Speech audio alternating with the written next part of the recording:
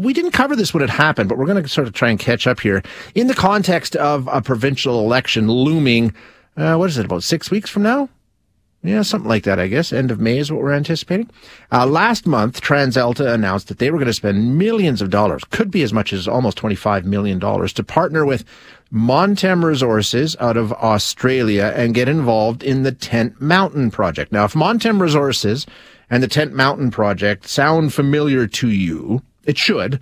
That was one of the coal mine projects at the center of all the controversy a while back, when plans for mining in the eastern slopes, the foothills, became a big issue for the provincial government. A number of very prominent Albertans got involved, vocally speaking out against plans that the provincial government had implemented to restart some coal mining in that area. In the end, those plans were shut down, and there was a suspension of coal activity brought in by the provincial government. So Montem later announced plans to turn that property, instead of a coal mine, they were going to turn it into a renewable hydro energy project instead. And TransAlta says, hey, we're going to work with you on that. Sounds like a win, right, for those who were opposed to the coal mining plan. But there's still some concerns about how this may shape out. And like I say, given the fact that we're a month and a half away from a provincial election, for a lot of people, especially the people who've been watching this closely, this could very well be an election issue. We're going to chat now with Ian Urquhart, who is a professor emeritus of political science at the University of Alberta, taught Canadian Alberta constitutional and natural resource politics for years. Aaron, thanks so much for joining us. Or Ian, I apologize. Thanks for joining us. Appreciate your time. Yeah, my pleasure, Shay. Thanks for having me on the program. So just to make sure I've got the facts of this correct, the plans to reopen the coal mine stopped in the face of public pressure, right? The government changed their policy. That plan is abandoned. Now it's been turned into a proposed green energy project. That's basically where we're at, right? That's essentially right. I mean, what then Minister Savage, through ministerial order back in 2022 did was, as you alluded to earlier, she suspended all new exploration and exploitation activity along the eastern slopes.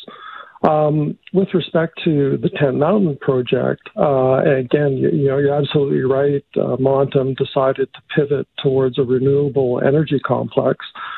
And they earlier this week on Tuesday night, shareholders confirmed what management wanted, and so Tent Mountain is dead. That project is dead as a coal mining operation, but through the partnership with TransAlta, the plan now is to turn it into this pumped hydro storage renewable electricity project.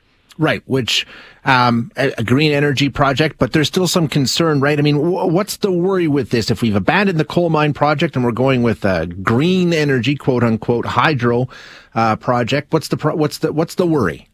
The concern is that there are still hundreds of square kilometers along the eastern slopes that are in coal leases, some of which are held by Montem. I mean, Montem itself, okay, so its Tent Mountain coal project is dead, but Montem has leases that it was going to use to feed four other steelmaking coal projects along the eastern slopes, and it still has those leases.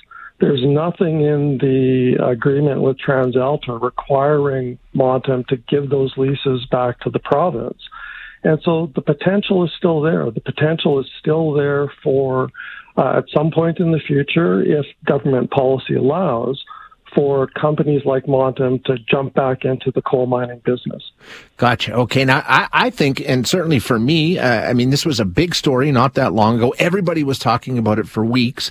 And then the announcement was made by the provincial government and it sort of went away. And I think most people have forgotten about it and moved past it. Now, with the provincial election looming, is this something you think would be a fair question to be putting to the candidate and saying, hey, what's your policy going forward? We want some guarantees. Yeah, absolutely. Absolutely, that's a fair question, because I think with a ministerial order, for example, the next Minister of Energy, say after the May election, if it was a UCP minister, if they wanted to eliminate that ministerial order, they would do it with a stroke of a pen. So the suspension is there, but there isn't any permanency to it, really. And so pending what happens in the May election, we could potentially see talk again about developing coal mines along the eastern slopes. Premier Smith when she was running for the UCP leadership, apparently suggested to supporters in the Crow's Nest that, if they showed their support for coal mining in a local referendum, she might warm to the possibility of bringing coal mining back. Do we know anything about what the NDP has said around this? What's their position on this kind of mining? Yeah, the best take there, I think, is a private member's bill that former Premier Notley introduced in the legislature in this last session. It was Bill 214, which was the Eastern Slopes Protection Act. And there are some important restrictions in that act with respect to coal mining. For example, all leases on the Category 2 lands, and I'm sorry for the jargon here, but for much of the Eastern Slopes, these Category 2 lands have been identified by companies as something they could exploit. So the New Democrat bill would have eliminated all those leases, taken all those leases back. Personally, though, I still have a concern with respect to a major project of Montam's, which was the Chinook project, where, from my reading of the NDP legislation, Montam would not lose those leases, and those leases would still be available for development. So would the NDP shut down coal mining along the Eastern Slopes? I think if we look at the former Premier's bill, you would say, for the most part, the answer to that is yes. But I would like to make it as someone who values the Eastern Slopes for their aesthetic and also their water value. I would like to see them go even further than they did in the former Premier's legislation. Right. So there's issues around both of these parties sort of doing some things but not doing everything that could possibly be done here. And you're right. If you put it to a candidate during an election campaign, perhaps you can get, you know what a campaign promise is worth, though, Ian. That's part of the issue too, right?